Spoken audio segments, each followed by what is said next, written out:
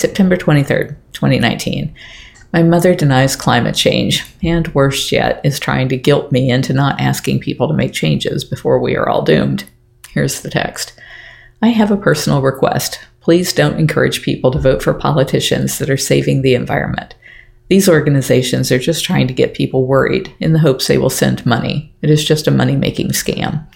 The climate has been changing from the beginning of time. It is cold, then it is hot. God is in control.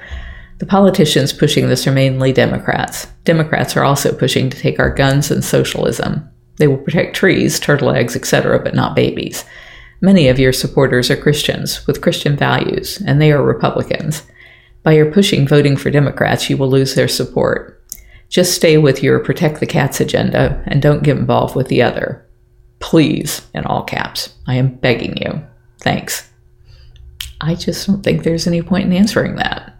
Meanwhile, I spent over an hour talking to one of our people who was thinking about taking a job at another sanctuary that is offering $75,000 for what Jamie and I are paid $50,000 to do. Dear blank, I don't know about you, but every time I leave a conversation, I kick myself for days with everything I should have said. You said you felt taking on the role of sanctuary leader elsewhere was more of a career path, although I think you may have meant more of a legacy path than being what you feel to be just I gave her a job here. Trying to put myself in your shoes is hard because I have the benefit of being in that role that you think would be your dream. And I know it's jaded by my personal goals, which are to end the trade in big cats and create a world where they all live free. That may not be your ultimate goal, only you know.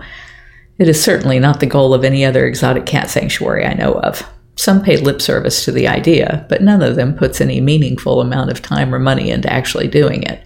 In fact, you will hear most of them trying to tell other sanctuaries that it isn't allowed. They will lose their nonprofit status and all other sorts of scare tactics to excuse themselves from doing the important work. This person's fundraiser thought that it was illegal to spend any money on efforts to change laws to protect cats. Howie told her the percentages that are allowed by law, roughly 20% with caveats, but I doubt we will see any change there. If your legacy is to say you ran a shelter that cared for some cats and after they lived miserable lives elsewhere, then any of the facilities could offer you such a position as their founders burn out or die. I believe the other organizations' founders and boards believe they will no longer be relevant if the problem is solved. So even if you wanted to replicate the work of Big Cat Rescue, it's not going to happen.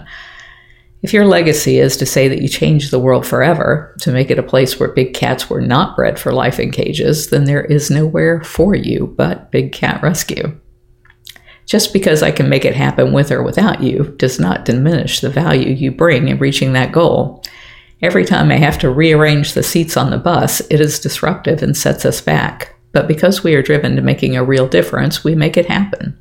I hope you will come away from this with a real passion to be part of our team. If you're enjoying my diary, please like, share, and subscribe.